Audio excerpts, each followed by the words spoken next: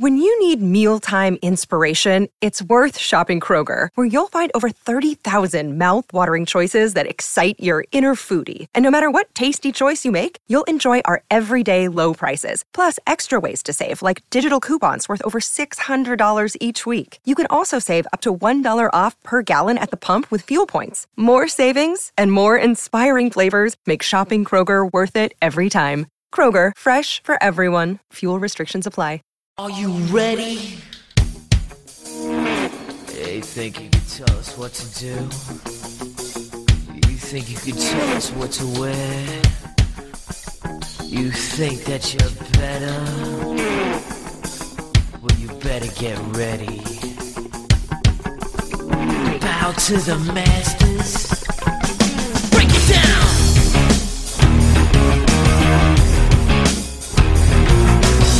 Degenerate into something fool. We just got tired of doing what you told us to do. That's a break, boy. Yeah, that's a break, little man. Break it down. Degeneration.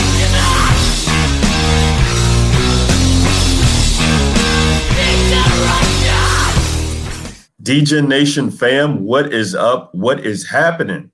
It's week 14.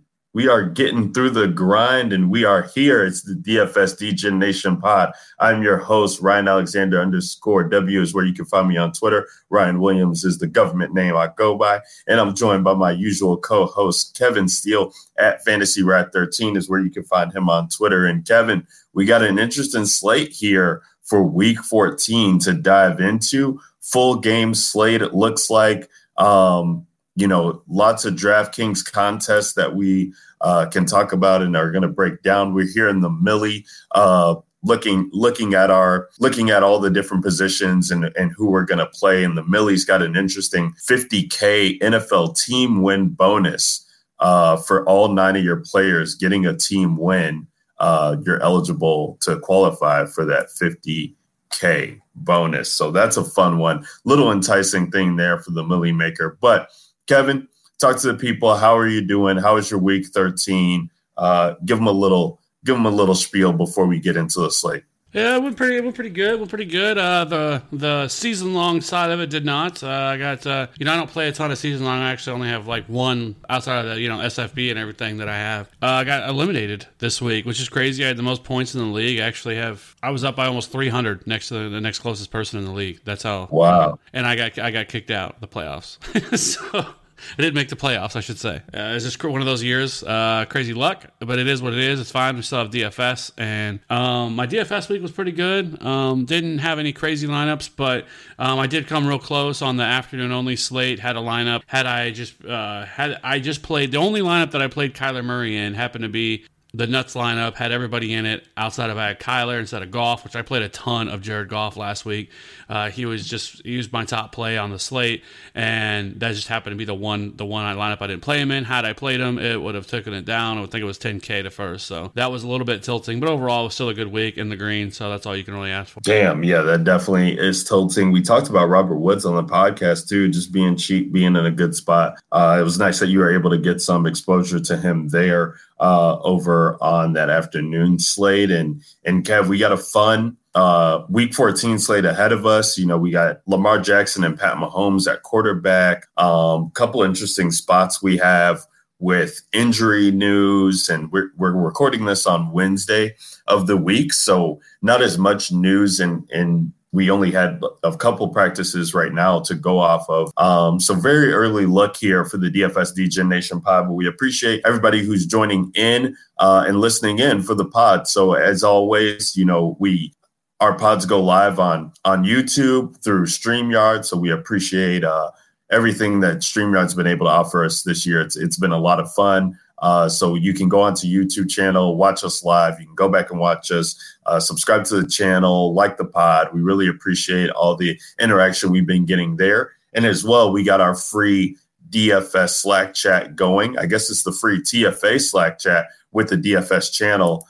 We definitely want you guys in there. So if you're new to the pod, or if I've only been in for a little bit, kind of getting a taste of it and want to get in on that Slack chat, just DM the DJ Nation pod at DFS DJ Nation. or at DJ Nation Pod, on Twitter. And then you can also DM Kev at Fantasy Rep 13. We'll definitely get you guys in there. Appreciate all the traffic on our normal podcast softwares, as we're on iTunes, Stitcher, what have you, and we're getting a lot of traction there as well too. So we appreciate that. And without further ado, Kev, let's kind of get into the slate and dive right in at quarterback position as we always do. And like I said, we got Lamar Jackson and Pat Mahomes both on the slate, both in tough matchups here, going against Buffalo and New England, respectively. So Lamar Jackson on the road against Buffalo, played against San Fran at home last week, had a pretty decent outing because of that 100-yard rushing upside that he offers pretty much every week. It seems like Lamar Jackson just having an incredible year, MVP year. What he's doing on the ground is absolutely remarkable. So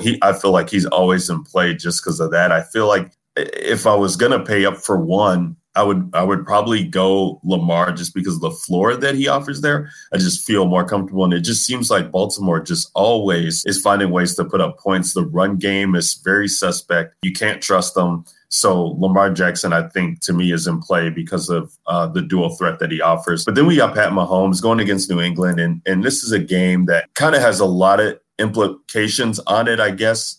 For one, if Buffalo wins that home game against Baltimore and New England loses this game after, losing the Houston game, they're really, in trouble with Buffalo here in losing the AFC East, which is just crazy to think about because they've had it on lock for so long. But Pat Mahomes could really, put an end to the reign there for New England as the team still play once, I believe, on this year.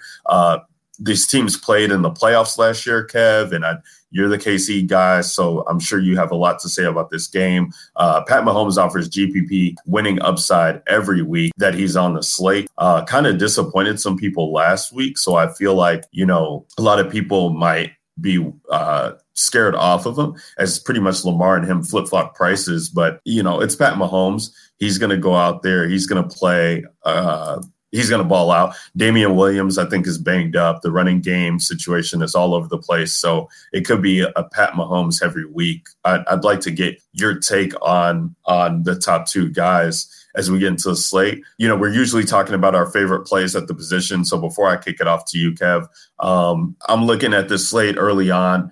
I'm loving what I'm seeing at Kyle Allen. He's 5,700 going on the road against Atlanta. But as we talked about last week, Kev, Kyle Allen, he has a narrow distribution of targets. That checks the box for me.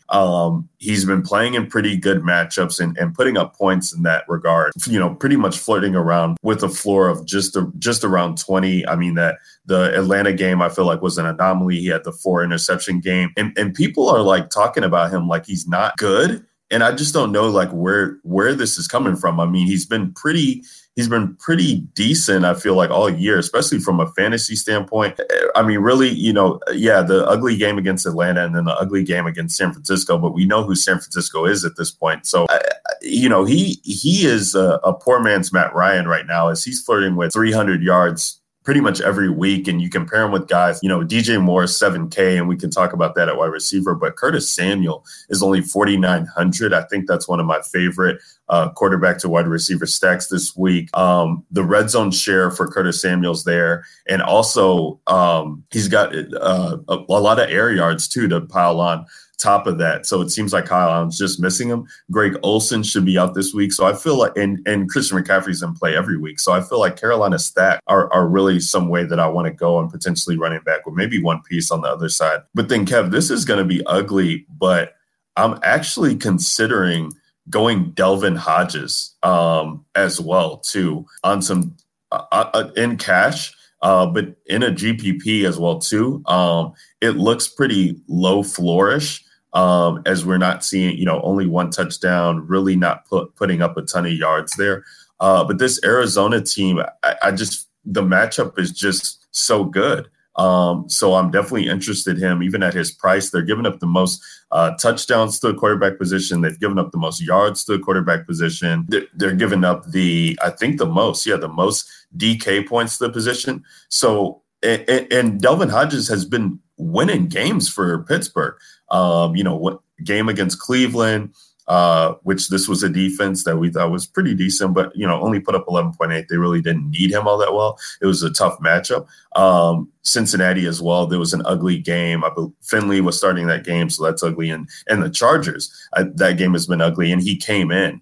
So I think if Arizona is able to put up some points here, we could see him forced to throw a little bit more. And just when you're talking about an on-paper matchup, I do like trying to get some exposure to him. And the third guy for me would be Sam Darnold. Now, Sam Darnold, people had been talking about him in redraft. I heard you guys talk about him a couple of weeks ago in the redraft pod when he was coming back from the mono. And he's 6K now. He's disappointed a lot all season, but he's going to be throwing the ball a lot. The attempts are there. He just threw for 48 times against Cincinnati in a favorable matchup that was for the running back. And again, another team in Miami where we targeted quarterbacks against them pretty much all season long. They're giving up the second most touchdowns to the quarterback position. The yards have kind of dwindled down there. They're only giving up the 10th most there, but still, giving up a pretty decent spot, 5th most DK points to the quarterback position.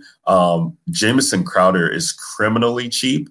Robbie Anderson, I feel like, is always in play, and Ryan Fitzpatrick plays on the other side. So I think this could be a sneaky, or not even sneaky. I think this could be a decent shootout here in a game that we saw put up some points the last time these two teams met. So those are the 3 quarterbacks I'm looking at here in that mid-range and who I'm leaning on. Kev, where are you at right now with quarterback, and what are you finding in your early look builds as we get to week 14? Yeah, so I think that there's a couple of different, places that I want to go this week, at least starting now. But Lamar Jackson, is always in play because of his rushing ability. But this is really not a good matchup on the road against Buffalo. Though we've seen him play against other teams that, like last week against San Francisco at home. And, he still, gave you a pretty solid floor. What do you have? 26.3, which is actually, one of his lower weeks that he's had all year. You have to go back to week 5, really, to find the last time he did not score, I believe, 30.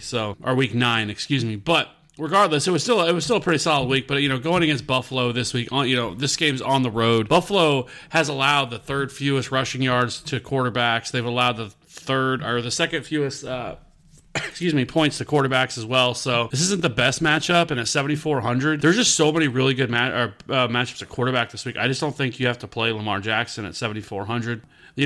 The other one is probably Pat Mahomes, like you mentioned, and I'm not really sure at this point what to make of this game. I know this game has a pretty high point total. Kansas City's on the road going to New England. We saw New England last week get exposed a little bit against Texans because of the fact of how much team speed they have. And if that is one way to beat New England, then New England's going to be in a world of hurt because, Houston does not have the speed that even Kansas City does. I think this game is going to be one where we've also seen positive line movement already for Kansas City. They opened as a 3-point underdog. Now it's already been bet down to 2, and I think that gets a little bit closer where it could end up being a pick'em, which is crazy to think of New England on the road. But New England's offense has been so bad, and I know people are like, "Well, yeah, but look at his numbers, Tom Brady's numbers from last week." And I'm sorry, like most of that was garbage time. Where New England really strives, and Tom Brady has been.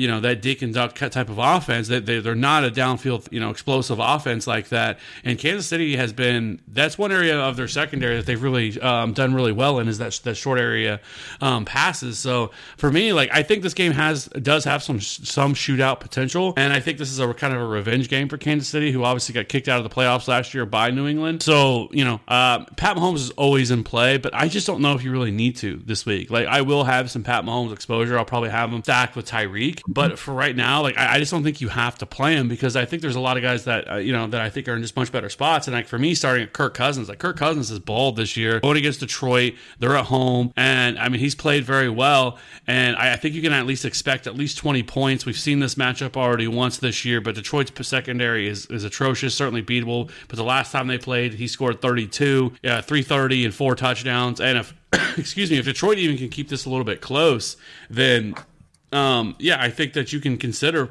or you should definitely want a ton of exposure to Kirk Cousins. I think Deshaun Watson all the way down at 6,500 is a little bit too cheap. I know they're playing Denver, and some people might be afraid of them, but Denver is certainly a defense that can be burned deep as well. With that team speed they have there in Houston, I think you're going to see a lot of Will Fuller and Kenny Stills. So, and obviously DeAndre Hopkins is always in play, but I like Deshaun Watson quite a bit this week as well at 6,500.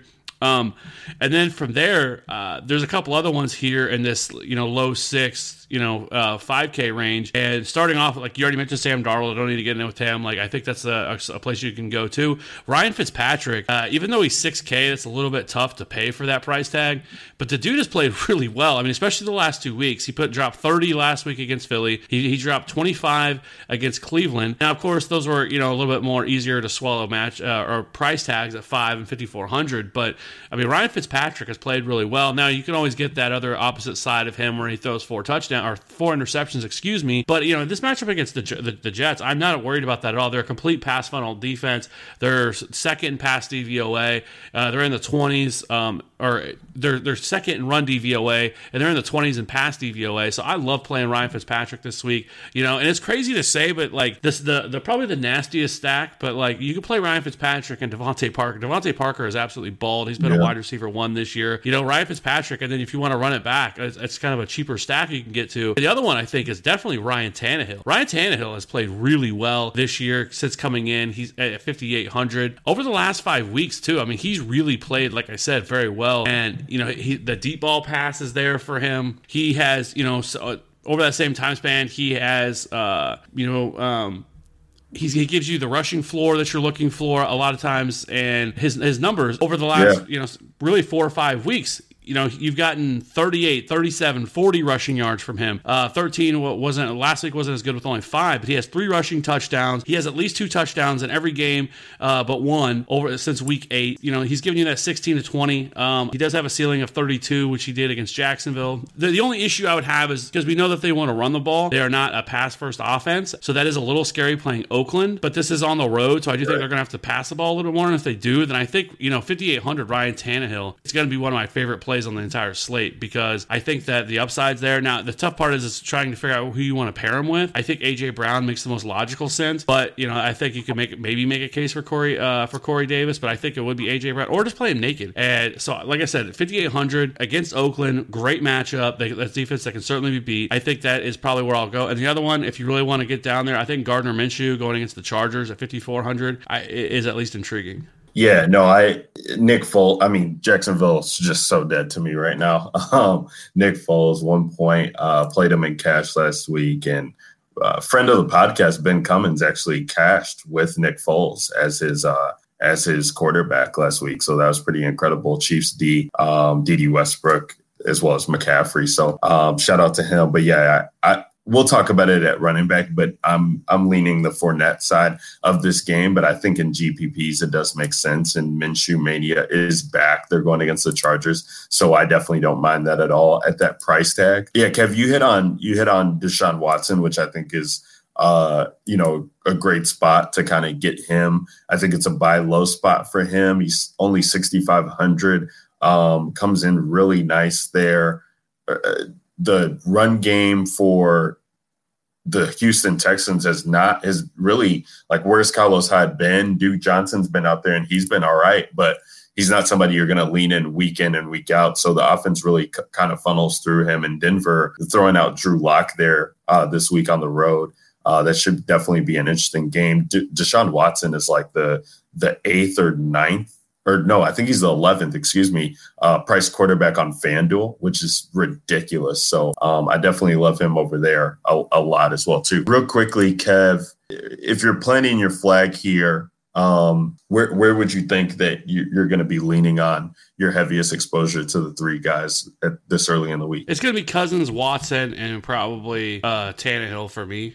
I think those are the 3 that right now that I'm really looking at. I still want to see how things plan out, because I think like a Matt Ryan at 6,600, if we find out Julio Jones is back, and the other one would be Austin Hooper, who also returned to practice.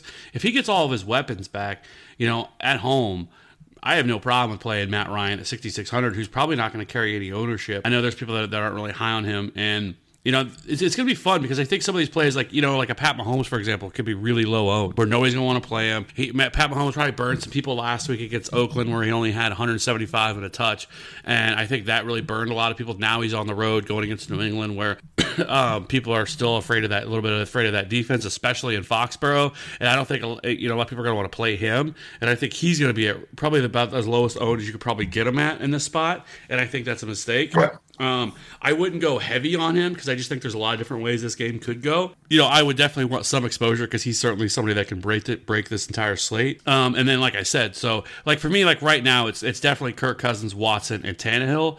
But I've got to be monitoring some of these other situations with Matt Ryan. And, you know, there's, you know, guys like Jameis Winston and Darnold and Fitzpatrick, like all those guys, I could see people wanting to play and, would understand playing them because I think they all have you can make a case for all of them. Yeah, I mean, I think for me, it comes down to, oh my God, where was I?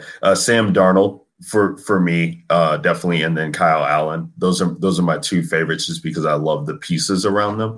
I'm going to try and see what I can do to play around with some Delvin Hodges there at 5,900, which looks gross. But can we talk about that for a second? Yeah. Like, I can understand playing Delvin Hodges if he was 5K or 4,800, something like that. But he's 5,900. Like, he's the same price as Drew fucking Brees. And he's $100 cheaper than Ryan Fitzpatrick. And $100 cheaper than Sam Darnold. And he'll have no ownership. I get that. And I get the matchup. But I just don't think he has a ceiling. Like, what is his ceiling? Is it 10? Is it 15? You know? I don't think we know that. I mean, because we've seen it. We could say, he hasn't been like a great matchup. Now, I guess it's somewhat tough because I think he came in relief in Cincinnati, but like even in Cincinnati, he went 5 for 11 for 118 yards and a touchdown. He scored 8 points. And the thing is, like, he was an athletic quarterback that could use his legs. But we haven't seen that at all. They're not using him in that way. And also, I think James Conner has a pretty good shot of being back this week. And if Conner's back, like, I think they're just going to run the shit out of the ball and lean on their defense. Like, I don't think you're going to see Delvin, unless they fall behind, which would be somewhat surprising against Arizona. I don't know. Like, so, like, I feel like I said, if he was much cheaper, if he was down here in the David Blau, Drew Lock, Derek Carr, range, then that makes some sense. But when you're talking, I mean, he's up there with, some of the best plays on the slate. And so, like, I don't know. I just think that's tough. Because, like, who are you pairing him with? I guess you hope with Juju's back? Yeah, I mean, if Juju's back, he'll be cheap. I mean, if you got Deontay Johnson out there, Vance McDonald flow chart, there's ways to pair him where you're not spending a lot of salary. He'll be low owned. And there's so much variance at the quarterback position. That's why I wanted to bring him up, because it is such a good spot on paper. And it's the other side. Like, we're not talking about him going against Buffalo on the road or going against, New England on the road. Like, this is Arizona on the road. And Arizona has played in some pretty high-scoring games. I mean, even against good defenses, you look at these San Fran games, like 26-36 they lost, 25-28 they lost, 9-31 against New Orleans, but like in 20-38 against Carolina, 7-34 last week, so they weren't putting up points, but the Rams were. So, like, if from a tournament standpoint, I'm just saying, what can I build around a Delvin Hodges team where he's not going to be low owned at all? And if we do get a Vance McDonald type of Tyler Higbee game, as we saw last week, and I can pair him with him, and maybe Juju comes back, then yeah, I'm going to look to see what I can do with that. I'm not going to start my builds there, but I definitely think it's an interesting spot to just bring up with the way Pittsburgh's been playing and the way that Arizona can run it back on the other side with Kyler Murray out there. I mean, I just wanted to bring it up because of the matchup. I want to play around with it and see where I land up. But again, this is early, just first look, and I looked at that matchup, and that was nice. Another one who has a good matchup, real quick before we move on from the position, unless there's something else you want to talk about, is Jacoby Brissett, Kev. And Brissett has another we'll talk about Zach Pascal later on and Jack Doyle later on. But he, it's really hard to kind of determine what he's going to do. But, the run game is pretty much, without Marlon Mack, it's up in the air. Jonathan Williams was nowhere to be found last week against Tennessee. And now they're going against Tampa Bay, which is a stout run defense and a pass funnel. So I'm looking at Jacoby Brissett and seeing, okay, you threw for 319 against Tennessee last week in week 13, only one touchdown. You only have 2 in your past 5 games, 2 touchdowns in your past 5 games. But can we go back and remember the Houston game where you put up 31, 4 touchdowns for 300 yards? You know, is there some way that Tampa Bay can put up points here, or the game's competitive and they need to throw and Jacoby Brissett can get there? And as I'm doing my builds, I'm falling on these guys that I do like in Indy. And so I think I'll have to find myself trying to get some exposure to Jacoby Brissett on the offhand, that the whole offense goes bananas from the passing game side. Are you interested in Brissett at all, Kev? Again, like I feel like that he's too expensive at 6,100. I just feel like that there's just better plays around him. You know, even like a Baker at 6,300. Or is he good? I think he plays. I don't see how he does. I know that he was limited.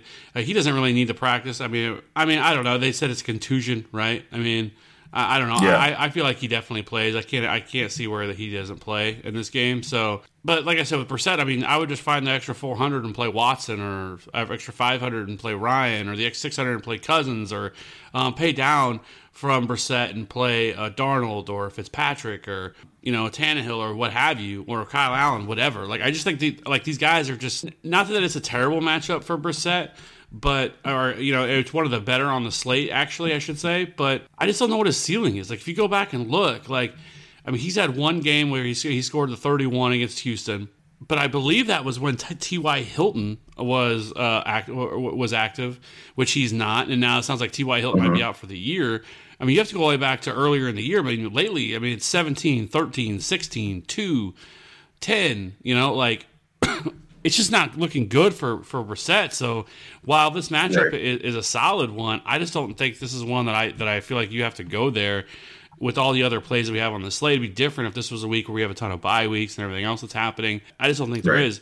So yeah, I probably won't have much, but the couple other ones that I wanted to, was kind of interested in would be like, or not interested, but see what your thoughts are, would be like Jimmy Garoppolo, who is 5,600. What are your thoughts about him? And then, somebody like a Tom Brady, where are you at with those guys this week, where Brady's at 6,100 and then Garoppolo's at 5,600? Yeah, I'll definitely have some Tom Brady exposure, especially coming off the game we just saw it. The comeback, it kind of is frustrating because I think he looks so kind of dead in the water that it would have lowered his ownership there if they didn't have that kind of whatever it was, 4-minute run or 4-minute drill where he's able to kind of salvage the day. But like you said, this is projected to be a high scoring game. It is still Tom Brady. There are still pieces to be had there. So for GPP perspective, I love it. I love that it's the later game, and especially for Pat Mahomes too, because I think you can definitely run Pat Mahomes naked or stack him with somebody. And Brady, I love being able to stack him with a guy like James White and just taking the two of them and not even trying to get to Edelman or Sanu or Dorsett or any of these guys, because Myers is out there running routes. Harry's out there running routes. Ben Watson's healthy. Like, I just don't think there's anybody that you can trust in the wide receiver game right now outside of Edelman. But that makes it that much more of an appealing and compelling GPP play to me. For Garoppolo, let's see who's out there. If we get Kittle out there and the receiving core is healthy, then I could definitely be interested in it for this price tag in the Superdome. But outside of that, I mean, I think that these two teams try to play to their defensive strengths, and I just don't. And I mean, unless New Orleans gets up heavy here, I don't really know if he'll hit. And I'm very rarely ever targeting the San Fran passing game. Like, in situations where I want to target San Fran, like I'm playing the Tevin Colemans, the Breidas, the Mosterts of the world, because they just are so run heavy. Like, even when it comes to the red zone, that's what they want to do. It's not going to be a matchup for them to do that, but I think this could probably be a lower scoring game than most people are projecting, just because how the defenses are playing right now. Right. So, I mean, the Saints are also a pretty heavy are pretty decent at. So they've allowed the 10th most points to the quarterback position, but they've been almost elite against the run. So with it being in New Orleans and everything else, like I think there is some intrigue here with Jimmy Garoppolo, where you could pair him with a George Kittle or Deebo Samuel, who's also played very well for them. So I'll probably have I'd like to have a little bit of look at maybe play him in some lower tier stuff, but I won't go crazy with him. My thing with Tom Brady is that, like I said, that offense. I know, like again, people are gonna say, "Well, yeah, he threw for 300 yards, 3 touchdowns against the Texans." Well, that was most of it came all in garbage time. He looks lost, throwing multiple interceptions, passes that you just wouldn't typically see him do. But this has been something we've seen all year from him. Right now, like the problem is that they just don't have anybody outside of Edelman, so teams are just double and triple teaming him and saying, "Okay, you're not going to do anything else. You don't have a tight end. You're not going to do anything else." And then the Texans did something really smart last week, which was putting a corner on James White instead of pairing him against a linebacker, because just nobody's afraid of their weapons. And the thing is, too, like the Chiefs' defense has become more and more as these years have gone on, is they've started pressuring more, and they're going to bring the house against New England, and they're going to say you're going to have to throw the ball to beat us, right. And that's and so like I honestly wouldn't be surprised if this is another game that we've seen from the Chiefs and Andy Reid where they just beat the shit out of the Patriots, because I think there's a lot of different things that go into this, and whether it's in New England or not, yeah, we've seen it before. Yeah. They did it a few years ago. I'm just saying. So we'll see what happens. I just don't love Tom Brady. I don't think he has much of an upside unless they do get down by a lot. And they have to because like I said, all that came in garbage time. Other than that, if you look at this 11, 8, 14, 18, 12, you have to get all the way back to week 6. Where when he actually was a competent quarterback. So I don't know. Maybe we'll see them break out of this and they'll figure something out in this, but I'm not confident. I mean, like I said, I think the way to unlock the Brady upside, if you're going to try and get there in GPPs, is by saying, how can I try not to pick one of these receivers, because it's just so hard to do so. We had that a couple weeks ago when everybody thought it was Mohamed Sanu week, but it's Tom Brady. And then if you can get into some James White exposure, I love that stack. The Patriots are, let's look at reverse DVOA here, Kev. Like the Patriots are 8th DVOA, 14th DVOA, but 8th in yards per pass. The Chiefs are 3rd DVOA in pass offense with 3rd yards per pass. So there is definite upside to taking this, and especially if you're saying that, Mahomes goes out there and does what Watson did and kind of just, get some points up on this defense that really, I don't want to say lost their way, but just has looked beatable. And then Brady, leading back the run. Like when they get down, Sony Michel is nowhere near the field. Bolden nowhere near the field. They're getting James White out there and they're using Rex Burkhead. So I do think there's definite upside to that play. It's not a core play that I would get, but if you're telling me I'm building a 20 max team and having 10% of Tom Brady, I definitely wouldn't mind that at all. Let's tackle running backs here and keep the pod rolling. We got Christian McCaffrey, and oh my God, he's finally seen a price decrease of $200 down to 10-3 now, as he only put up 17 DK points, only 17. So didn't see the end zone. Really a pedestrian game for him. He really wasn't needed all that much. The game kind of relied on Kyle Allen to hit for DJ Moore, hit Curtis Samuel. So he wasn't able to put his upside game up, but now he's 10-3. He's always in play. I'm not going to say that he's not. I just haven't found my way into trying to jam him into builds, I should say. So the 3 running backs for me, Kev, that I really like, and I touched on it already. You got James White, and I'm trying to find his price here. I know he's down there. Yeah, James White at 5,500. I mean, it's going to be a competitive game from my perspective. That's a game, though, that I'm predicting. Love that he got a season high of 14 attempts.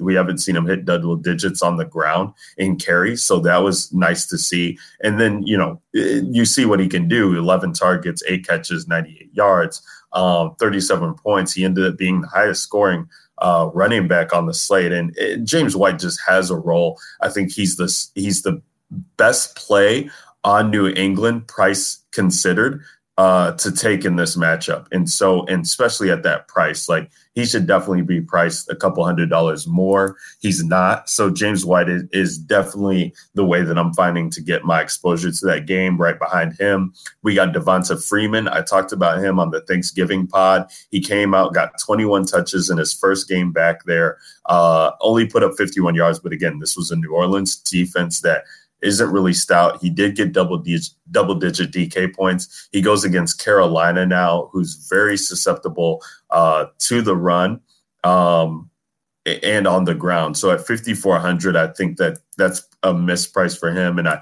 definitely like getting exposure to him on teams where I have that Carolina stack, as I was talking about. And then Leonard Fournette. So Leonard Fournette being back with Gardner Minshew, I tried to go back and look at the stats, and there's nothing really that stands out outside of the carries, Kev. So he only had this over 15 carries when he was in that Tennessee game, which was pretty crazy because they actually leaned on him in the passing game to get back in it. He put up 36 DraftKings points, but had 24 carries in that game. And then, with Nick Foles coming back in the realm, only 8 and 14. And with Minshew there, they were really trying to get him established and utilize him a lot on the ground while still giving him, anywhere from 3 to 6 targets. So Leonard Fournette going against the Chargers, I just feel like this is such a good spot for him. We know the touches are going to be there. The definite upside is going to be there as the Chargers have not shown that they can really stop or keep up with anybody. Kind of middle of the pack there when it comes to yards allowed.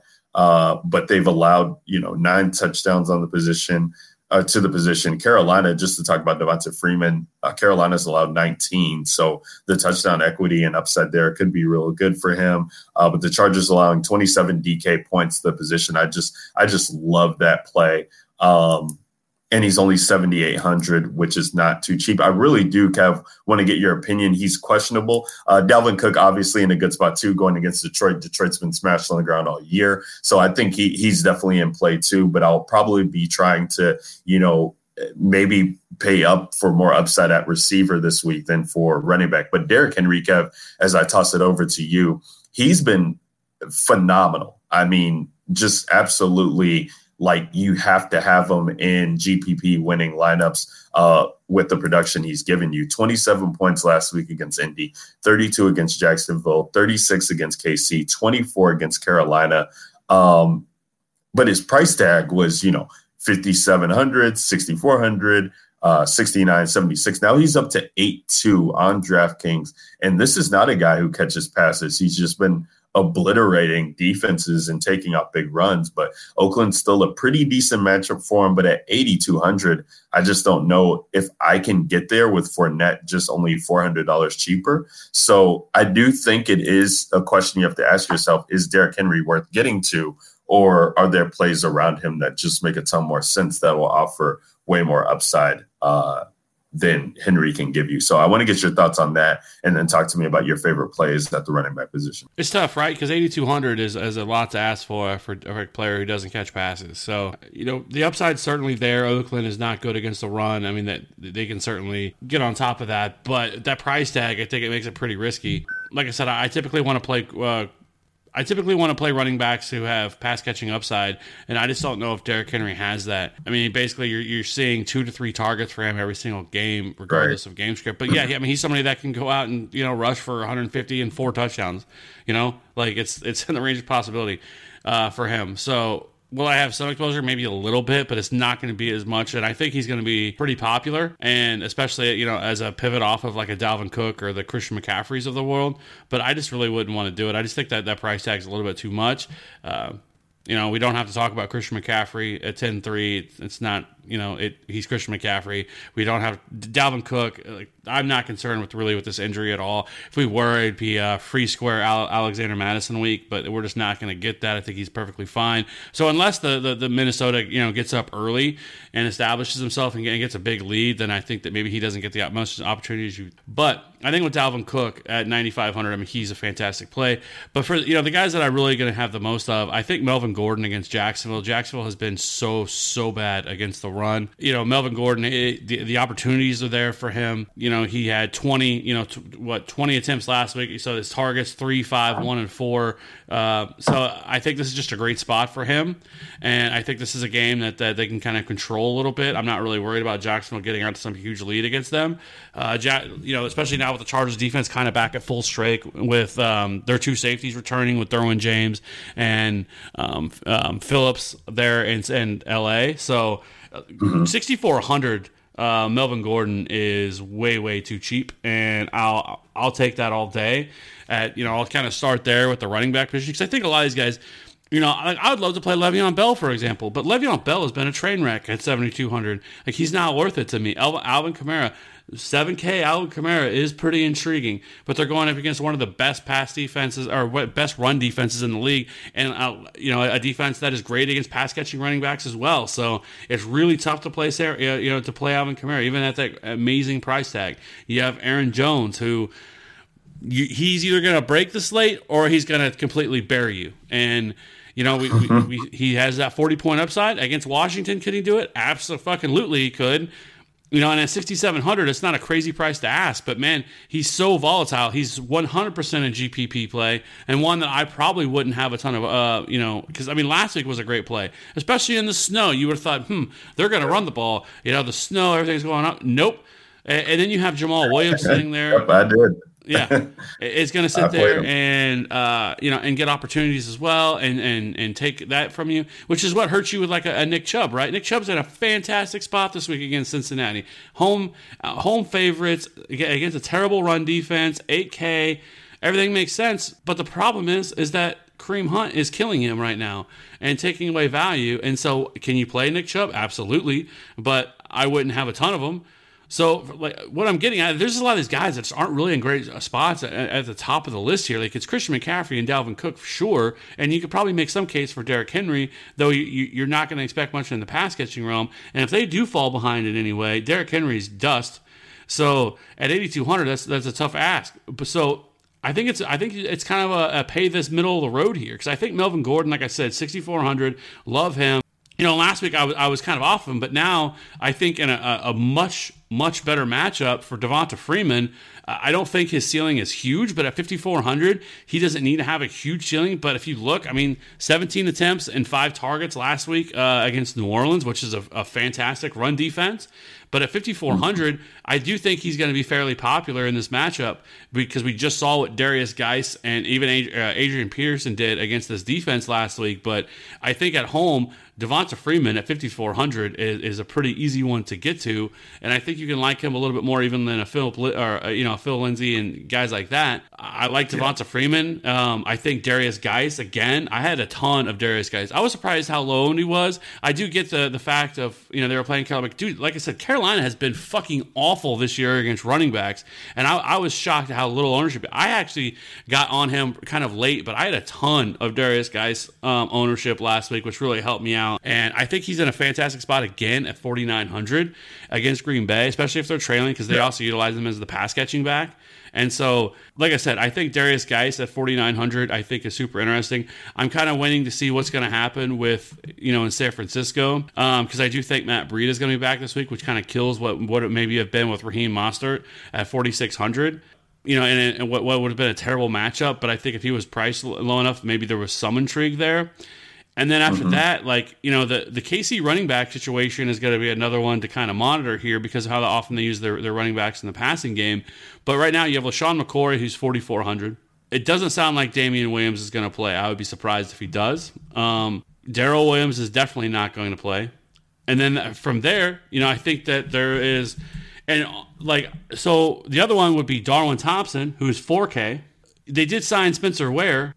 But it sounds like today, after Andy Reid spoke and said that it does not look promising, that I don't know if Spencer Ware is even going to play this week because I guess he's not ready. And so if he's not active, and if they don't activate Elijah McGuire, who they have on their practice squad, then I think it's pretty narrow, because I think then you could make a case for like a Darwin Thompson, as long as he's not too. It's going to really depend on what his ownership comes out to be, if he becomes super chalk, because I don't want any part of that, because it just doesn't seem like they're willing to give LaShawn McCoy a huge workload. They're not looking to do that. They haven't done it all year, really, and I just don't think it's going to happen. So if Damian Williams sits, who didn't practice today, so it doesn't sound like that's going to be an option. That's a pretty cheap price tag to ask for on a Kansas City defense or a Kansas City running back who can get you easily, I mean, at the very least at 4K, 4,400 or 4K, can get you in that 12 to 15 range, which is something kind of you're looking for if you're paying down that far. Anything more than that, just like icing on top. Yeah, no, that I definitely was wanting to hear what you were going to say on that KC situation there, Kev, because, you know, I'm looking at LaShawn McCoy, and I've rarely played him this year at all. I think maybe on some of the showdown slates I've gotten exposure to him, but he's at least seen this New England team. I think this is something where, like, when we're talking about like guys like Frank Gore and guys who have been around just the block a little bit here, who have experience in these games that are going to be tough, that are going to be grinded out, that are going to be, all eyes on them in must-win games here. He's had some experience playing against New England when he was at Buffalo and being utilized in that passing game. He's still showing explosiveness out there in the backfield, and Mahomes has leaned on him. So if we get some of these guys out, I think LaShawn McCoy at this price tag, like, I definitely want exposure to that, and it will be hard to ignore. As you said, Kev, with them utilizing the pass catchers so much, and he has definite upside to pay off that price. I mean, that's really what you're looking for. Can he pay off that price tag of 4,400? And I think he can. You're talking about 3x if he gets 12 points there. I think he can definitely flirt with 15, 18, maybe even 20. If he gets a score. So that's definitely compelling there. Real quick, some other guys, Kev, that I wanted to touch on. I mean, you talked about Kamara and 7K. I think he'll be at this stage in the week. I've seen touts talking about him already against San Fran, which is crazy to me. I get the price tag is favorable, but like, I just don't know. He's still dealing with this lingering injury. I feel like it's a San Fran defense. It is at home. 7K does feel cheap, but my God, I mean, I just don't know how you can trust him right now. But that makes him a compelling tournament play, I guess. I wouldn't have him at all in cash games. Where was I at here? Yeah, Jamal Williams, you touched on. He's 4,800. He has a role. If Aaron Jones can't get there, you're hoping that maybe Jamal Williams could. I'd have some GPP exposure to him.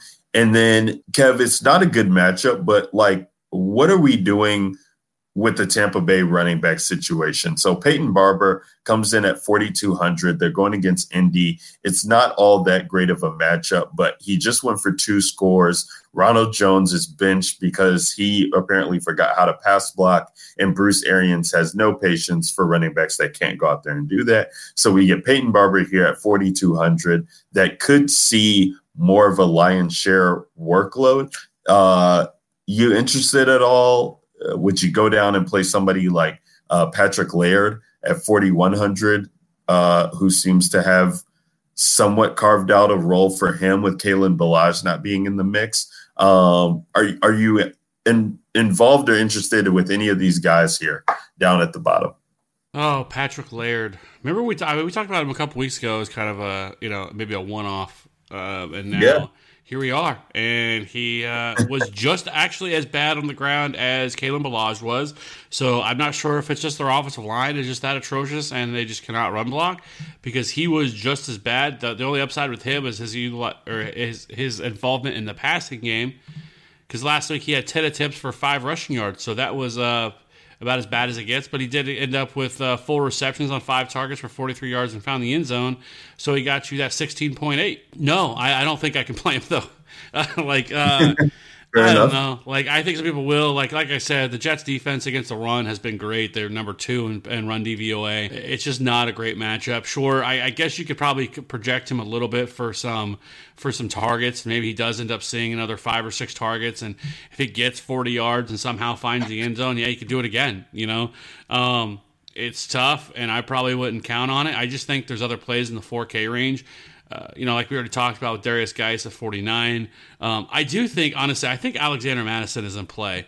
I think we've talked about it in other weeks, but he gets opportunities. Unless you think Detroit can stay and can push them or even get a lead in this game, like I think there's at least some merit for Alexander Mattison, even though it's not necessarily. Because I think this is a fantastic matchup with Dalvin Cook coming off the injury. It's going to be a short week. I do think Dalvin Cook starts, but if they're able to get ahead and build a lead, I think they pull Dalvin Cook immediately and say, get out of here. We're not going to risk you. You're coming off a little bit of a stinger and an injury. And 4,500, no one's going to play Alexander Mattison because Dalvin Cook's going to play. And I think that's an excellent leverage play off of Dalvin Cook. And I mean, he could end up getting in the entire second half to himself. And he already gets opportunities, throughout the game anyways, and he is like Dalvin Cook clone over here. And so 4,500, I wouldn't go crazy with it. I wouldn't have a ton. I would be smart with that and maybe only play him in a couple one-offs or something like that. But I do think Alexander Mattison at least is an interesting play in this 4K range. I can't play a Tampa Bay running back. It's way too hit or miss. Last week looked like a great matchup to play a Tampa Bay running back, and I guess if you decide to play Peyton Barber, I guess it would have worked out. But they're just too much into the hot hand, and I just can't play one of them. So for me, like, I would rather take a shot. And it is crazy now too. Actually, now I'm looking at this that David Johnson is 4,200. Like, no. It's so wild. Like, just pour one out for the homie. Yeah, I think the other one would either be. I think maybe you could make a case for possibly a Royce Freeman if you wanted to. I mean, it's not a strong case. He was limited due to a rib injury. It's not like a great matchup. He's not getting as many opportunities, but he did see 4 targets last week, 5 attempts, but like that's a complete dart throw play. But like I said, I think the one that I would really have the most interest in probably would be Darwin Thompson, because of the fact, like, if you look at LaShawn McCoy, like we were talking about, that LaShawn McCoy hasn't played over 50% of the snaps since week 6. Like, it's 41, 32, 11, 41, 43. And then he had the 54 against Houston, and 24, 46, 38, 36, 16%. Like, he's not playing, like, the lion's share. And right now, what could end up happening and what we may see is either, because it doesn't sound like Spencer Ware is going to be active. So if he's not, and Damian Williams and Darrell Williams, none of them are active, then what we're basically looking at is, like I said, I think it's going to be LaShawn McCoy and then Darwin Thompson for this week. But I could very well see them activate Elijah McGuire off their practice squad is somebody they signed, and they've really, really talked up last week once they brought him onto their practice squad. They actually tried to sign him over the offseason, but he ended up choosing going to Cleveland, and he was on their practice squad, and they ended up bringing him over here last week now. And so they really talked him up and talked about that Andy Reid said that he thinks that he's somebody that could have a future in this offense, which was kind of surprising for someone to say that when they signed their practice squad. But we have seen some good things out of Elijah McGuire when he was with the Jets. So that's another spot to monitor, because I would not if we find out that they activate Elijah McGuire, I know people are going to think, because of what happened with Darwin Thompson, I don't think Andy Reid truly believes in Darwin Thompson because of some of the stuff that he said post-game. And we just haven't seen him get any opportunity. The only reason he played was because, 1, Darrell Williams got hurt, and 2, it was complete garbage time last week. If they do run just the 2 backs, then yes, I would want some Darwin Thompson because he's going to get opportunities, because, like I said, LaShawn McCoy just doesn't play that much. I do think then at that point, if they only run the 2 running backs, then I would want Darwin Thompson. Now, if Elijah McGuire is active, that's going to be a problem. And I don't know. I think that either, 1, muddies the backfield too much to where you wouldn't want to play any of them. Even taking a shot on Elijah McGuire, who could get more opportunities than people think. Yeah, wow. That's your Kansas City insider here at the DGen Nation DFS podcast. It'll be something to monitor, Kev. So we definitely have to, keep that in mind, because these guys are just too cheap that if they're going to be utilized, or if we get word that they're going to be, out there and seeing run at any type of significant exposure, we'll definitely want to get there in some spots. Kev, let's toss it over to wide receiver here. And I think this is where we always have a lot of fun of talking about our plays. So before we get it, let's do an overall view of this position as well too. Just because I think there's so many different ways you can go, but I want to talk about our favorite plays of the position. So for me, it starts as this. I think, my first favorite play, and I don't know if I'll have a lineup without him, Kev. That's how strongly I feel about him this week, is Jamison Crowder. Jamison Crowder has disappointed for 2 weeks now in a row against Cincinnati and Oakland. Seeing 13 total targets still, but just hasn't been connecting with Sam Darnold. I think this is the perfect get right spot for him. He went for 983-1 against this team earlier in the year for 22 DraftKings points. Miami's given up the 6th most fantasy points to the wide receiver position. They're giving up the 8th most DK points to the wide receiver position. But they've given up the most touchdowns as well. Jamison Crowder at this price tag can well pay it off. I think people are forgetting about him. He's my favorite one-off Jets play. And if I'm playing Sam Darnold, I'm going to have exposure to him. So I love him this week. I will have a ton of exposure to him. I really want to trust Devontae Parker, Kev. He's 6,900, which I think is just a troll by DraftKings to put him at that price tag. But the target shares is excellent. Fitzpatrick has loved him. It makes all the sense in the world to play Devontae Parker. In tournaments, though, I'm probably going to get to DJ Moore. DJ Moore has been leading receivers the past couple of weeks in air yards. Has had 11 or more targets in the past 4 games, 10 or more in the past 5, 3 touchdowns in the past 2 games. Talk about somebody who's favoring a target. Kyle Allen leans on DJ Moore a lot. 7K, it feels a little too high with Curtis Samuel being only 4.9, but he's connecting with DJ Moore just so much more often that I think the equity is there. So it's really going to be tough for me to choose between those guys, but I think I'm leaning DJ Moore now. And then up at the top, if we get Julio is ruled in, I'm going to have stupid exposure to Julio in this matchup against Carolina. I mean, he's 7,500. The price is too cheap.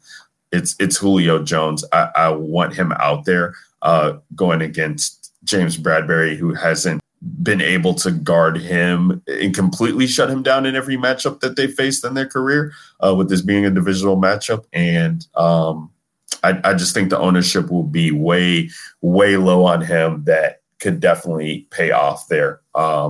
We need the Julio Jones week. But if he doesn't go, it's Stephon Diggs in this matchup.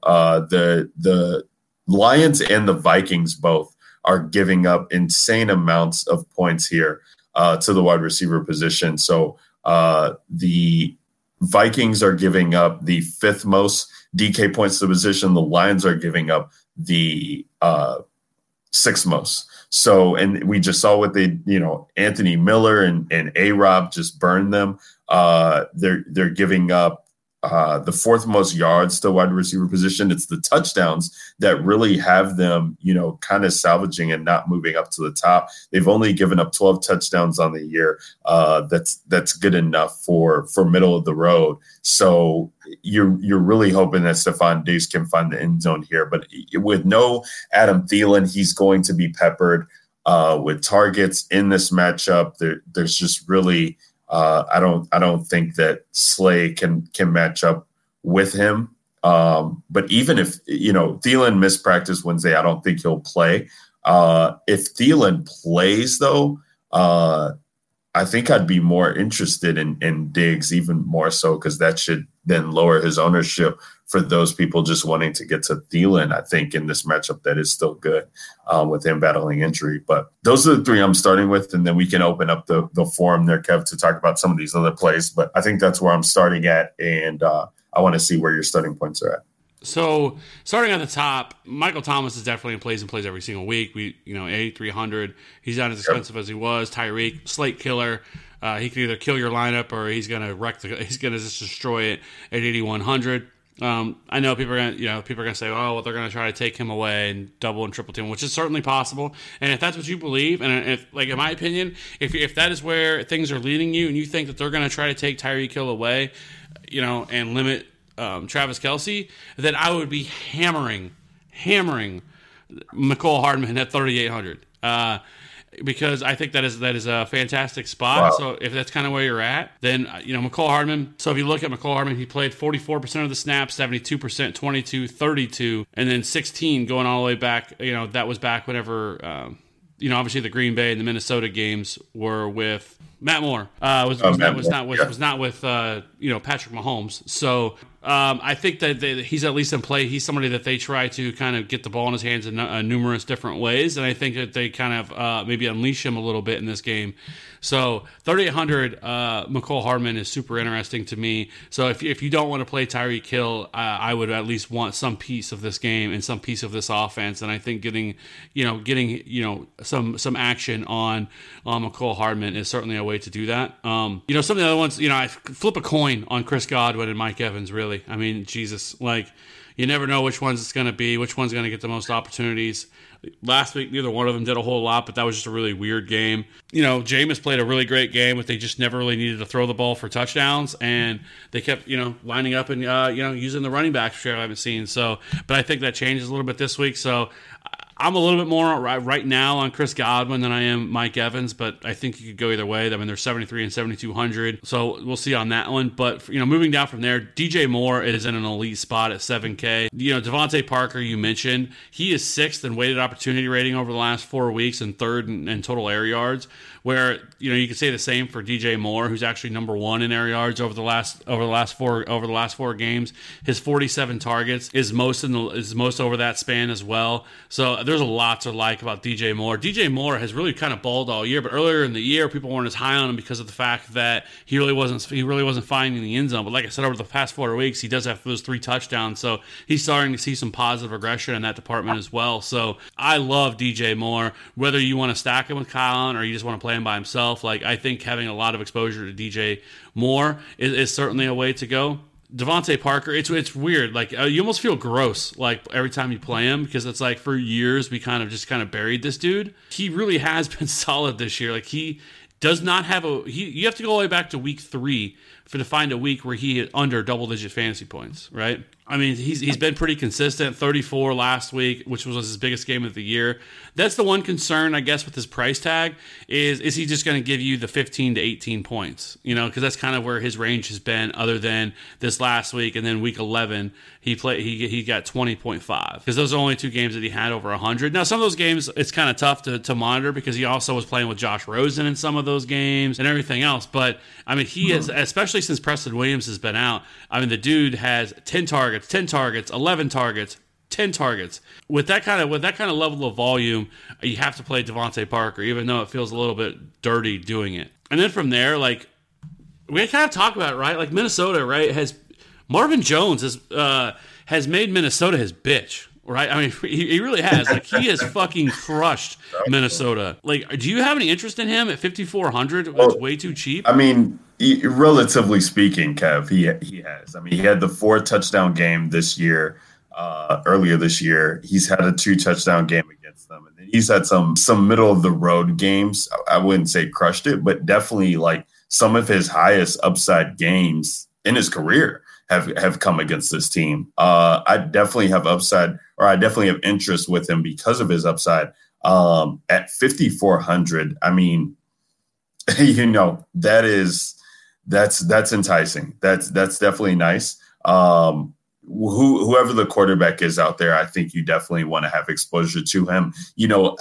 I think people will try and get to Kenny Golladay, and both of us, I feel like, love Kenny Golladay, but Kenny Golladay is going to hit when he gets those bombs as he opened up the game with against Chicago on Thanksgiving. He had the 75-yarder, and he did, he's still getting another 75 yards there. But without the touchdown, it's 75 yards on 3 catches. That 170-yard bomb for the touchdown really put him into that elite status there where he's getting, 28, 30-point upside. Marvin Jones is just always around. And honestly, in that game, Kev, if we go back and look at it, he had a ton of red zone targets in that game. I believe he had 3 that I can recall just off the top of my memory watching that game.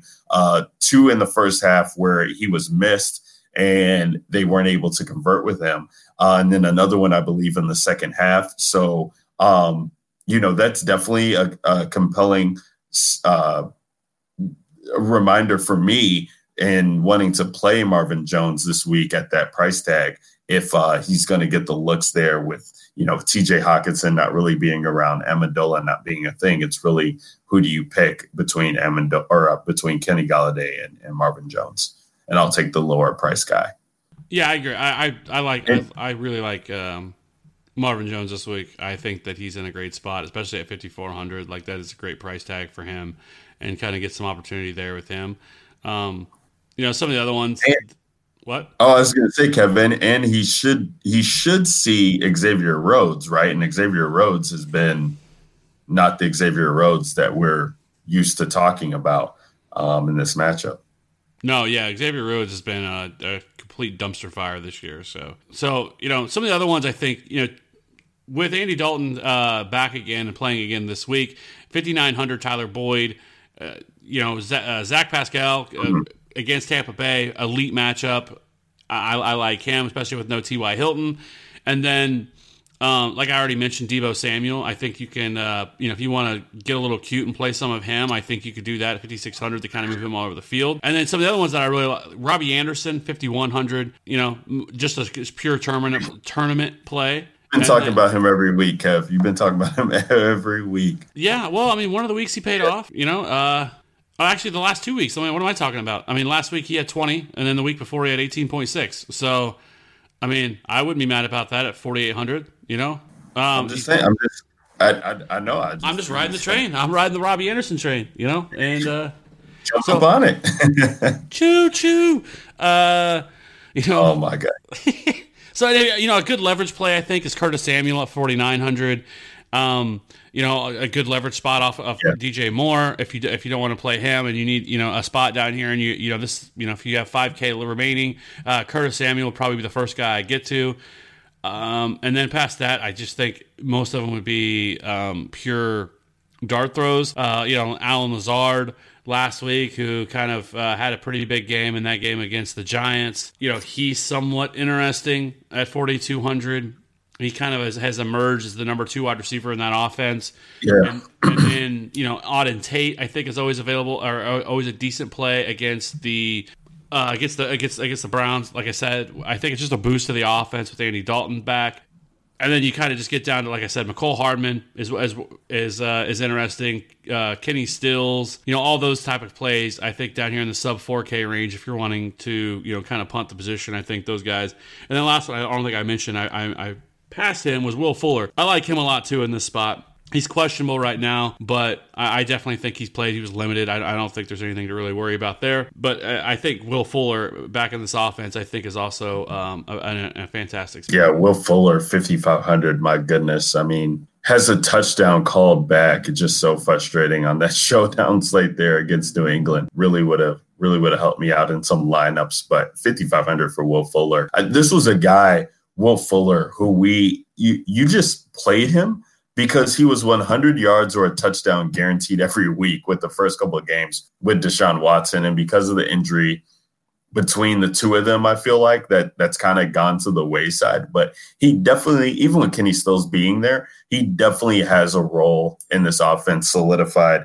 And I really, 5,500 is just too cheap for a guy like him who can put up, 35, 40 points on a given week because of the air yards that he's able to see. Kev, before we move on to the tight end position, I wanted to touch on a couple things here before we move on. It looks like we're getting John Ross back for Cincinnati. So he's going to be playing for his first game. It would be his first game since week 4.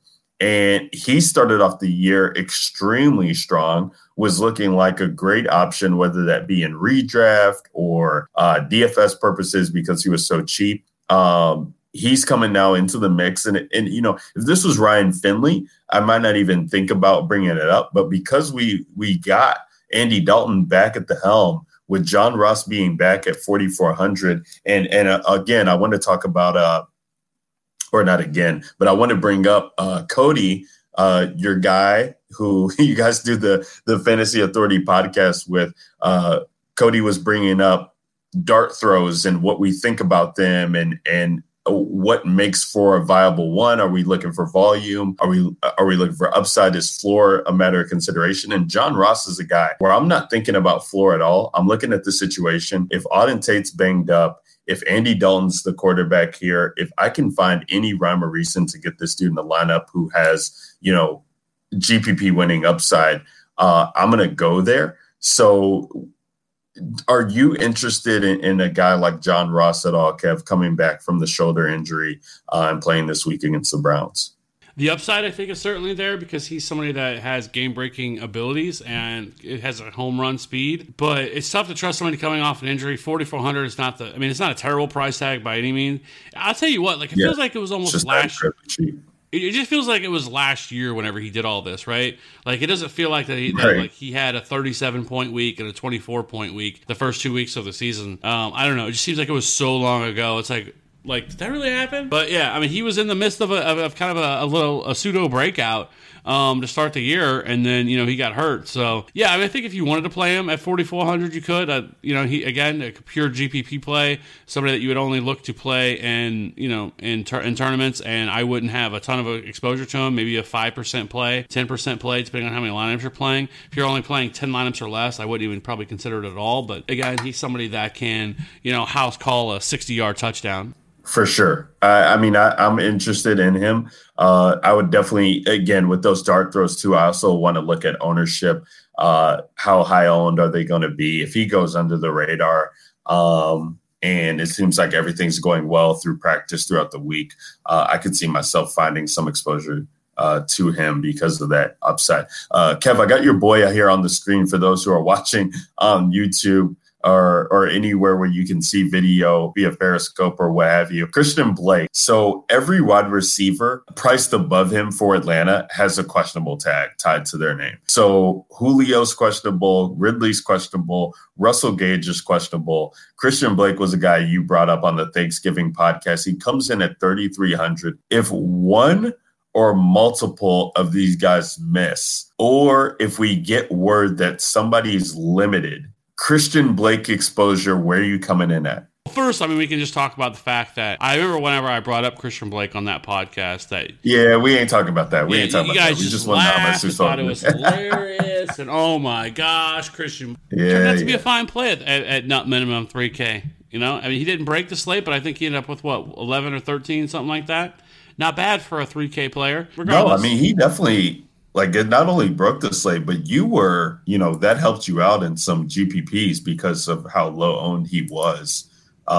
Those 11 points, it definitely paid off with some. Michael Thomas didn't really get there. Calvin Ridley didn't really get to that spot. So depending on how you built your teams, you definitely were feeling pretty great with some Christian Blake in your life. 9 targets, but, he's 18 targets the last 2 weeks. But, and he honestly... I think he could end up being, the wide receiver 3 for them, possibly, depending on what happens with some of these other guys. We're going to have to monitor, what happens with Julio. It sounds like they're saying that he's trending in the right direction. He's been limited this week, but that's all he really needs to be anyway, for him to play. He doesn't really. So I think there's a pretty good chance Julio does play, which then I think makes Christian Blake probably irrelevant. But because I also think there's a chance with Austin Hooper as well to be back. So I couldn't do it unless we get word that some of these guys are ruled out. And if you get some guys that are ruled out, and Julio's ruled out again, even if really to me, if just Julio's ruled out, I think that does open the door for Christian Blake again at 3,300. So, yeah, I think you could do that. You know, if you what are your thoughts about Tim Patrick? God, Tim Blake. I was Tim Patrick. It's tough now because that first game that he played this year, he had the 8 targets, but then the last 2 weeks, the offense really hasn't been good. They only scored 3 points, lost big time to Buffalo, which was a terrible matchup. He had 3 targets, and last week he only had 2. It was a home game where they kind of controlled a little bit against LA. This game is a game where I feel like they're going to have to throw the ball a lot because they're probably going to be behind. Would you have any interest in a Tim Patrick, or is that just way too thin for you? Yeah, it's too thin for me. I would have loved it if we kind of got the target share that we were looking for with Drew Lock being there at quarterback, because these are coming with Allen at the quarterback position there for Denver, and he really was not even on Drew Lock's radar last week. So it's thin for me. I'd be willing to pay, what is his price? $6,400 price tag. I wouldn't do it in one-offs, but in game stacks, if you're targeting the Houston side and want to get there, Cortland Sutton on the other side there, I think it's just way more the upside, safer play any way that you want to dice it, is what I would get to. I just can't play Tim Patrick. Kev, before we move on to tight ends real quick, I just want to get your opinion here. You did talk about Deebo Samuel. You talked about Jimmy Garoppolo. Deebo Samuel, let's just hypothetically, I think he'll be where did I have it here? I want to pull it up. Basically, I'm alluding to, I want to get your opinion on who wide receiver that I want to target. I think Marshawn Lattimore is going to be the guy who will see either Deebo or Emmanuel Sanders. So if PJ Williams is on a guy like Kendrick Bourne, he's coming in at under 4K. He's 3,700. He should be in a pretty decent spot here. What say you on a guy like Kendrick Bourne, who is pretty much the only other target from a wide receiver standpoint on this team? He ran 15 routes last week, which was right behind Deebo and Emmanuel Sanders, who were both at 20, running out of the slot there to get his exposure. Dante Pettis and Richie James have not been anywhere near the field or any type of exposure there. So Kendrick Bourne at 3,700, I feel like I could definitely get exposure to him as a dart throw in a favorable matchup going against PJ Williams, if that's who's guarding him, and then a favorable game matchup just in general. I don't love it either, but yeah, I mean, if you wanted to play him, I think that's an area you could go to. 2 more that I think are interesting that I as I'm sitting here looking at this. One, I kind of talked about McCole Hardman, and I think that he's the one I would probably rather go with. If you wanted to go with if you're building a lineup and you absolutely love the lineup and you only have $3,400 left, fitting in a Demarcus Robinson isn't crazy either. I mean, if you go back last week, certainly wasn't it, but before last week in a game where they kind of blew everybody out. Demarcus Robinson played 57% of the snaps against the Chargers, 61% against Tennessee, only 26 against Minnesota, but then 66, 78, 84. While he has been trending down a little bit in terms of snap share, like he's still out there running routes and everything else. So at 3,300, Demarcus Robinson, he has that connection with Patrick Mahomes and everything else. So, if you're looking for a dart throw, Demarcus Robinson might be one of them. And the other one that I'm going to have not a ton of interest in, but if I had to play a wide receiver that was $3,500 and above, it would be Paris Campbell. Paris Campbell practiced in full today, and after coming off a hand injury. But they're getting the Bucks this week. We've talked about how great that matchup is. $3,200 for Paris Campbell. I really like this matchup. The last game that he played, he went 5 for 53. He ended up leaving early against Pittsburgh. But we've seen some upside from him a little bit this year, and I think that now without no T.Y. Hilton, they're limited in opportunities with explosive players and stuff like this, and a matchup against Tampa, who's absolutely horrendous against the pass. I think a Paris Campbell, who, like I said, back in practice full, $3,200. I like some Paris Campbell. Okay, yeah, no, definitely. It's a good matchup for the Indy wide receivers. So I don't hate that call at all. Just was looking at the routes that Demarcus Robinson was running, and yeah, he's right behind Tyreek Hill and Sammy Watkins when it comes to running routes on the field. Nobody else is really getting there with Pat Mahomes being back, kind of being nothing. So a very interesting play there for somebody that did not catch a target or see a target catch a pass in last game. Kev, let's move on to the tight end position as we get ready to wrap up the pod here. We got tight end and defense left. And real quick, let's just hit on some of these plays. So tight end always feels a little bit thin than most of the other positions. We got, guys going on IR, guys who are ending up questionable. Really just not too many spots that are really great. For me, it really starts with Jack Doyle. Jack Doyle was a guy we talked about last week. He was 3,300 only going against Tennessee. Saw season high 11 targets with Eric Ebron going to IR, 6 catches for 73 yards and a touchdown. Really looked like he would be a better play to kind of start off instead of the chalk Tyler Higbee. But Tyler Higbee ended up, smashing and putting up 26 or whatever the case may be. But this is another good spot for Jack Doyle. He's going against Tampa Bay. It's on the road. I love this spot for him. He's 4,600. It feels priced up because of how cheap he was last week. But again, no Eric Ebron. Yeah, Paris Campbell may be back, but again, no TY. So the second favorable matchup for a tight end on the slate. I just want to have so much exposure to Jack Doyle. 4th most points allowed to tight end is what Tampa Bay is doing. And then Jack Doyle saw 94% of the snap share and with going along with all those targets last week. So that definitely is compelling to me and where I want to start. Gesicki, Kev, he comes in at 4K. I still think he's quietly going under the radar. He's got double-digit DK games in the past couple of weeks. He, again, was priced a little bit lower than he comes in at for week 14, but 7 targets, 6 targets, 6 targets in the past 4 games. Then he had 3, 4, but then 7 again against Washington. Going against the Jets here, it seems like he's carved out himself a little bit of the role, a little bit of the security blanket there for Ryan Fitzpatrick. Back-to-back games with the touchdown. Jets, I'm not sure where they come in against the tight end position, but just because of the role that he has, it seems pretty compelling to me. They're honestly not. The Jets aren't really that bad against the tight end position, but with just the amount of exposure. The last time they played, he had 6 for 95. 6 for 95. Okay. So, I mean, basically, he might be the reason why the Jets are even remotely, bad at the position as they come with pretty good defense there. But I do like getting exposure to him.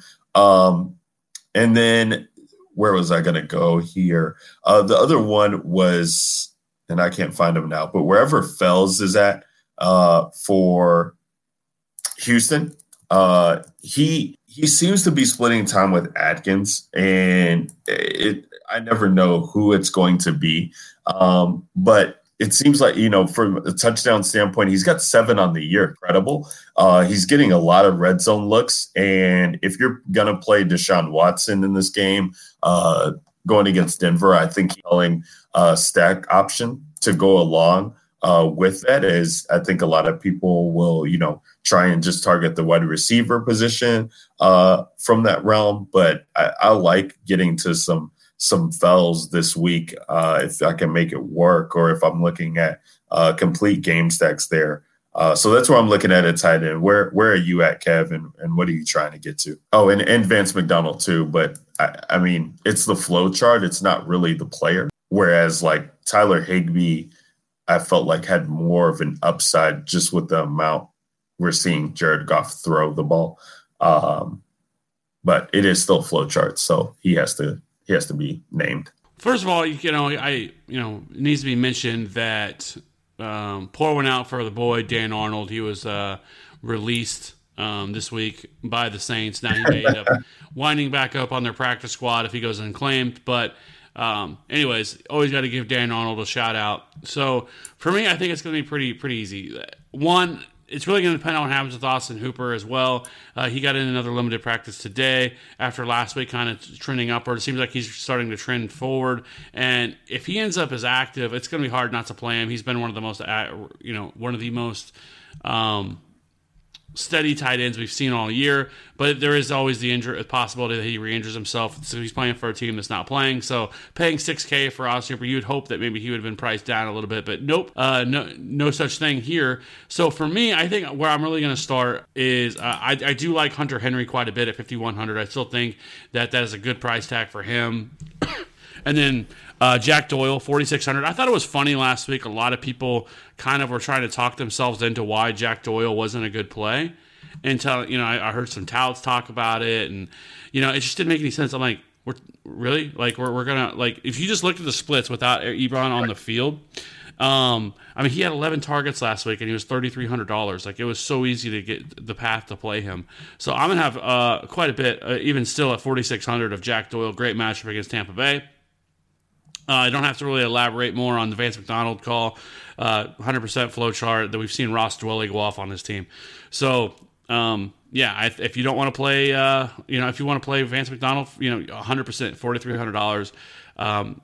I think that I like the Mike Gesicki call. He's running a ton of routes as well. 32, 34, 40. That's some elite usage there by a tight end. So he's become 1A or 1B to Devontae Parker's 1A in this offense in terms of targets. So I do like Mike Gesicki. I like that call at 4K. If you want to get a little weird, I think there's a spot you can do it, because old man Greg Olsen got hit with a concussion last week. He has not practiced yet this week. Did not practice today, and with this team pretty much eliminated from the playoffs.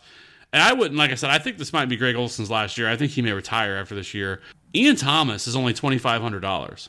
He's the nut minimum and a good matchup against Atlanta. I really like Ian Thomas at $2,500. I think everything aligns for him. Even last week, whenever Greg Olsen went out, he had 4 targets. I don't know. In a week where right now there's not a lot of obvious value, I think paying down at tight end and paying a $2,500 Ian Thomas, who is familiar with the offense and is an explosive player, I think is certainly a spot that I'm going to go to.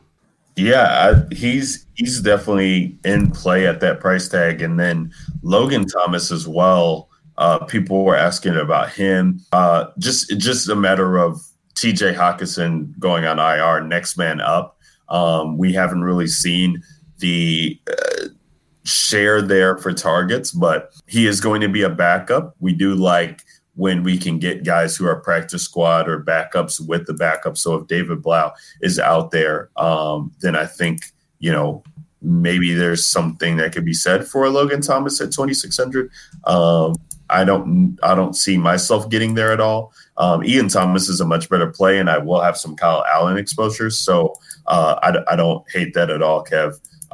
That's definitely a good call by you to bring him up. Lastly, before defense, any exposure to these guys at the top at all, you think, or are they too high priced that you'd have trouble getting there?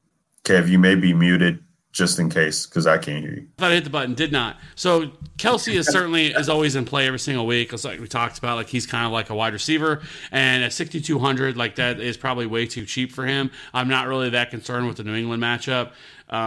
So yeah, the targets are going to be there. 6,200 price tag. Last week he was 7,200. We've seen him in this kind of spot before, where at this price tag, go back to week 11, where he was 6,200 against the Chargers, where he dropped 792 and a touchdown against the Chargers. So, you can definitely play him. Kittle, I don't really care about this matchup or the matchup as long as he plays. 5,900, I think is too cheap for him as well. And then, like I said, I already talked about the Hunter Henrys, the Jack Doyles. I really like them and their spots they're in. So yeah, if it was me and I had to make a decision on one of these and I had the money to play one of them, price considered, I think it's Travis Kelce would be the clear-cut favorite. And then, Kittle would be coming shortly after that, and then if Hooper plays, I'll still have some consideration for him just because of how much. We saw even Jaden Graham, right? Who with Matt Ryan last week had 4 for 40 and a touchdown. So he loves the tight end. So Austin Hooper even at $6K, which is super risky at that price tag. I just don't think I could do it coming off an injury. I just would hate to see him go out there, maybe get a couple plays or run a couple routes, and then just doesn't feel right and gets pulled off the field. And then $6K for a tight end is pretty steep. Yeah, absolutely. I mean, I've been living in the 4K and under range for a tight end, so it'd be tough for me to get there outside of game and team stacks. So like if I'm playing Kelsey, I'm probably playing Mahomes. If I'm playing a guy like Mark Andrews, I'm probably playing Lamar on the other side. And then other than that, I'm just trying to get to Jack Doyle and potentially some of these other guys, but Jack Doyle's the guy I'll be heaviest on. Kevin, let's get to defense as we wrap up the pod here. So with defense, for me, it really comes down to 2 places. This is one where I haven't, even with the there's always one high price defense that I really like to get to, and I'm just not finding it this week, at least early on here. So maybe things will open up as the week goes on. But the 2 that it comes down to me is, and I can't believe I'll play them again, but Jacksonville. I really thought they were in a good spot there. They still ended up with 6, so I wasn't hurting from it, but 3,300, I wanted a little bit more out of 6. They allowed 28 points, but really 22 is what they got counted against. Still were able to get 4 sacks against Jameis, no interceptions, but a fumble recovery. They go against the Chargers. Phillip Rivers, they said that he could be benched at any point, so I definitely, like hearing that if we're going to get the backup, and then the way they get pressure, I love it. And then the Colts defense for me, Kev, is the other one. They're going against Jameis. They're 24, so this is a way better price tag for me going against Tampa Bay than even Jacksonville was last week, and I played Jacksonville. So at 2,400, they just open up so much that you want to do. Put up 9 against Tennessee, 10 against Jacksonville a couple weeks back, 8 against Miami. They've really, have really been solid at this position. If they go out and get you 8, that's pretty much 4x on the position there at the defense. There's only 6 defenses priced lower than they are. So I love getting to the Colts this week and just logging out. Where are you at? So for me, I think the Vikings at home, I like that at 3,800, but I probably will not be able to get up to that. For me, I think it's really going to be. So I think I'm going to run the Chargers at 2,800. I'm going to have some interest. I like that Colts call for sure. I think the Cardinals at 2,400 is certainly in play. And then the other one, I like the Chiefs at 2,200. Opportunistic defense. Tom Brady's, had some issues with turning the ball over lately. And, I think they're going to be bringing the house, like I said, against this. And I'm going to stand with this. And I said $2,200 KC. I have no problem with doing that. Fair enough, Kev. That's how many homer calls are you going to make this podcast? I know, right? I'm trying not to hide it, and maybe people that should definitely be pointed out is that I am a Chiefs fan, and so after but I don't know. I just think looking at this logically at $2,200. That's the 4th cheapest on the slate. I'm not afraid of this this New England defense. If you just go back and kind of look at even like the Cowboys a few weeks ago, whenever they were playing them, I think they end up getting with I think they scored 9 in Foxborough, I think is what it was, 9-10, something like that, in Foxborough. Now, obviously, the weather conditions had something to do with that, but I'm just not really all that scared of this offense that the Patriots have. So, yeah. Fair enough. Well, that is the wrap on the Week 14 DFS main slate for the DJ Nation podcast. We went through all the plays. It's early in the week for us, so a little bit long-winded than you guys might normally be used to, but it wouldn't be a DJ Nation podcast if we didn't go over 90 minutes. So before we leave you guys for Week 14 and say our goodbyes, we got to get in this Millie lineup. Some people were asking us, Kev, how the Millie lineups were doing. We had some good heaters there right after we had Matt Dixon and Derek on from TQE, but and week what was last week? Week 13. So week 12 we did pretty decent as well. Week 13 we kind of struggled. Lineup was just a little bit too cute. So let's try and bounce back this week and see if we can, hit that money line and even take down the Millie Maker or significant money here in the team. At the very least, let's try and pick some players that we think will get a team win as we get a share of that 50K pot this week in the Millie Maker. So, Kev, let's go ahead, build this team right now on DraftKings Millie Maker. We got 9 positions to go. I'm going to start it off. I haven't been starting off for the past couple of weeks. I'm just going to throw in Jamison Crowder at 5,300. That way I know that we get him. I love him this week. I said that I'll pretty much lock button him in, and I want to stand by that. So Jamison Crowder at 5,300 is where we're starting. All right, then let's go ahead and just play Sam Darnold. All right, so we're going Sam Darnold on the other side. So let's just see what we got right now. I'll play Devontae Parker for the run back and just kind of do that little mini team or mini game stack build off of that, see where we're at. All right, then I'm going to play Christian McCaffrey. I don't think you've said Christian McCaffrey's name in 8 weeks. We've been doing this. Let's throw Jack Doyle in at 4,600. So right now we're looking at Sam Darnold, Christian McCaffrey, Jamison Crowder, Devontae Parker, run back with Jack Doyle at tight end, leaving us 42-25. Running back, wide receiver, flex. So I'm going to go Darius Geis at 4,900. 4,000 left per. Wide receiver, flex, and defense still needed, so we'll go cheap at D. I already know that'll give us money to play around with. You know what? If we have the stack already, let's just go with it. See what we can do with Robbie. Since this is where we're at, I guess this is what we're gonna do. I want to play Paris Campbell. Actually, hold on, no. I think I know what I'm gonna play. I'm gonna play McCall Hardman at 38. You gotta have some exposure to this KC game. Hardman at 38, which leaves us 31 for defense. It's the Saints, Jags, Falcons, Dolphins. Let's go ahead with the Jags. I mean, the Chargers are trash.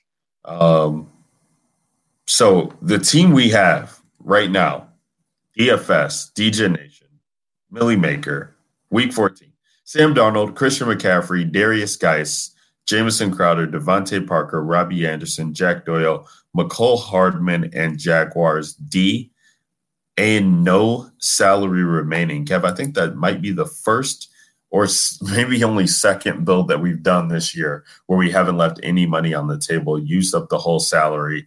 So I'm going to go ahead and submit this in. We're rooting on the Dolphins and Jets game being a high scoring game stack there. And that's going to do it for the Week 14 podcast for the DJ Nation main slate here on DraftKings. We appreciate you guys joining us. As we said, always you can find the podcast on YouTube. You can find it on Periscope. You can go ahead and find it, go to the fantasyauthority.com. We're there. iTunes, we're there. Stitcher, we're there. We're trying to give you guys multiple avenues where you can download, listen back, and just have some fun with us. And as well, we want to get you guys in that free Slack chat if you aren't already. So DM Kevin at Fantasy Rat 13 or DM the DFS DJ Nation at DJ Nation Pod on Twitter, and we can definitely get you guys in there. You can DM me as well. I keep saying everybody else, you DM me too at Ryan Alexander _W on Twitter is where you can do that. We want to get you guys in the free Slack chat. Still talking redraft. I know a lot of people got their fantasy playoffs that are kicking off this week. If you want to, talk start sit, we got that for you. You want to talk dynasty, we got that for you. DFS, we got that for you. It's a good time over there. So hop in the free Slack chat. Kev, you got final words for the people before we sign off? Yeah, I meant to say this at the beginning. Not too long of a rant here, but we got a little a review on the pod through iTunes this week, and it kind of pissed me off a little bit, be honest with you, because like I don't get. I really don't care what people like. If people are obviously entitled to their own opinion, and I get that. But one of the things that stood out to me that I think really what it was more than anything was when it said something along the lines of that we argue too much. And I don't think it's an every week thing that we argue. I think it happens from time to time. But I'll be honest with you, I would much rather listen to a podcast where people are passionate about their takes or their opinion and willing to, kind of talk it out and hash it out than people that are sit around and fucking circle jerk the entire time, and where it's just like, I'm going to play this guy. And then the next guy goes, I'm going to play this guy. And there's no conversation about it. There's no argument. There's no nothing, because you don't get smarter from that one. I think it really trains like your mindset. And I think it kind of allows you to look at things a little bit differently. So like, I would never want to listen to a podcast that does that ever. There's not exciting. There's no entertainment value to it. And then I think that people just that generally just agree the entire time, I just think is just terrible, right? And so people that are going to sit here, I want you to challenge me. If I'm wrong and I have a bad take or I have a hot take or whatever it is, like I want you to challenge me, and I want you to tell me why you disagree, because I think there's people that are going to disagree with what I think or disagree with what your opinion is on it, and to see the other side and to talk it through, I think is much more valuable than, like I said, just sitting around and doing a circle jerk the entire time. And so I don't know, that really, like that one part, like I don't care what you say. You can tell me I'm a fucking moron. You can tell me I'm an idiot. You can tell me whatever you want. I don't care, right? Like I'm used to it, whatever. I'm a little bit more contrarian than most, and I'm fine with that. And sometimes that my player pool in the beginning is a little bit too much, and I understand all those things, and that's fine. But to say that when people try to give me a negative review because we're too passionate about it and because we're not just fucking people who sit around, and like I said, there's podcasts out there that do that. Literally, there's no conversation about it. It's just a simple one-off of, I'm just going to tell you the players I'm going to play. You're going to tell me the players you're going to play. There's no conversation about it. I fucking hate those kinds of things, and I think those things are bullshit. And if that's what you want to listen to, go find that, and that's fine, because this is never what's going to be here. I think on most weeks we're generally not super argumentative, but when it happens, I think it's great. And it's not planned. It's not anything. It's because we believe in our takes and we're a strong opinion in our takes. And that's what I want. I want people that stand by their takes and believe in that, because that tells me that they're passionate about it and they believe in it. They're not just coming out here and just throwing some names out here and calling it a day, because we all at the end of the day are messing with people's money, right? Like people listen, they want to learn something. So like there's value in that a lot more than a redraft pod or a dynasty podcast, because like we're messing with people's money here. And so if you're not passionate about it and you don't believe in it, then get the fuck out. And so like I said, I don't care if the person has a negative opinion on it. I don't really care. Like go listen to something else, because this isn't for you, and I'm fine with that. Like it just pissed me off. Like that's the one thing. Say that to me and like it just pisses me off. HTK Hot Take Kev Unleashed at the end of the DJ Nation podcast. We should have had that at the beginning, boy. That's a treat for everybody who made it all the way. What is this now? We're 78 minutes in to the podcast. So listen, we appreciate actually more than that now that I'm looking at it, to be honest. But anyway, we appreciate everybody who's coming on 108 minutes in. We do. We are very passionate about it here at the DFS DJ Nation. I think anybody who's in the Slack chat, anybody who's interacted with us would know that. And it's not even I don't even want to do a plug. It's not any type of selfish play, but I don't think we would get the guests that we have gotten. If you go back and look through our queue, through our podcast history, when we started, how we started, and to get where the point we are, and even the guests we've had this year, I don't think we're getting those guests without some credit to our names, the passion that we bring to it, and just the authenticity. When, if we hit on a play, we drum the beat, we'll take it to the grave. We've won big money, we've lost with everybody who's been a part of the DFS DJ Nation with us. So I think they know that, we're not saying to play certain guys and then going in and turning in lineups that have nowhere resemblance to them. I talked about Devontae Freeman on Thanksgiving. I played him. Kev, you talked about Christian Blank on Thanksgiving. You played him. We played some bonehead plays that it might seem like. We played some plays that were dart throws and they paid off. So, we're here for the people. We're here because we're degenerates. And that's where the whole thing came from. We wanted to share that with everybody and kind of get them on board. So for those of you who have stuck by the Degen Nation and are part of the family, we appreciate you. For those who are on the outside looking in, we want you to come on in, share those thoughts with us, get into the YouTube channel. Let us know what you're thinking. Let us know that we're rambling too long. Let us know that Kev's a donkey and is coming up with these ridiculous plays. Let me know when I'm thinking it's way too outside the box and playing Delvin Hodges is not going to be a good EV for my bankroll. We want you guys involved. Don't just, send the review. Get involved with the family. I guarantee you will not regret it. And with that being said, we got the Slack chat. Hit us up. Get in there. We want to see you. It's week 14. We're going into it. For myself, Ryan Alexander _W is where you can find me on Twitter. Kev Steele at FantasyRap13. It's the Degen Nation DFS podcast. We'll see you guys for week 15. We're coming to the end here. We're grinding it out the last couple of weeks before playoff season, where we'll join you. But until then, good luck with your bankroll. Good luck in week 14, and we'll see you next week. Peace. Think you can tell me what to do? Know who you're talking to? Well, you better get used to the way the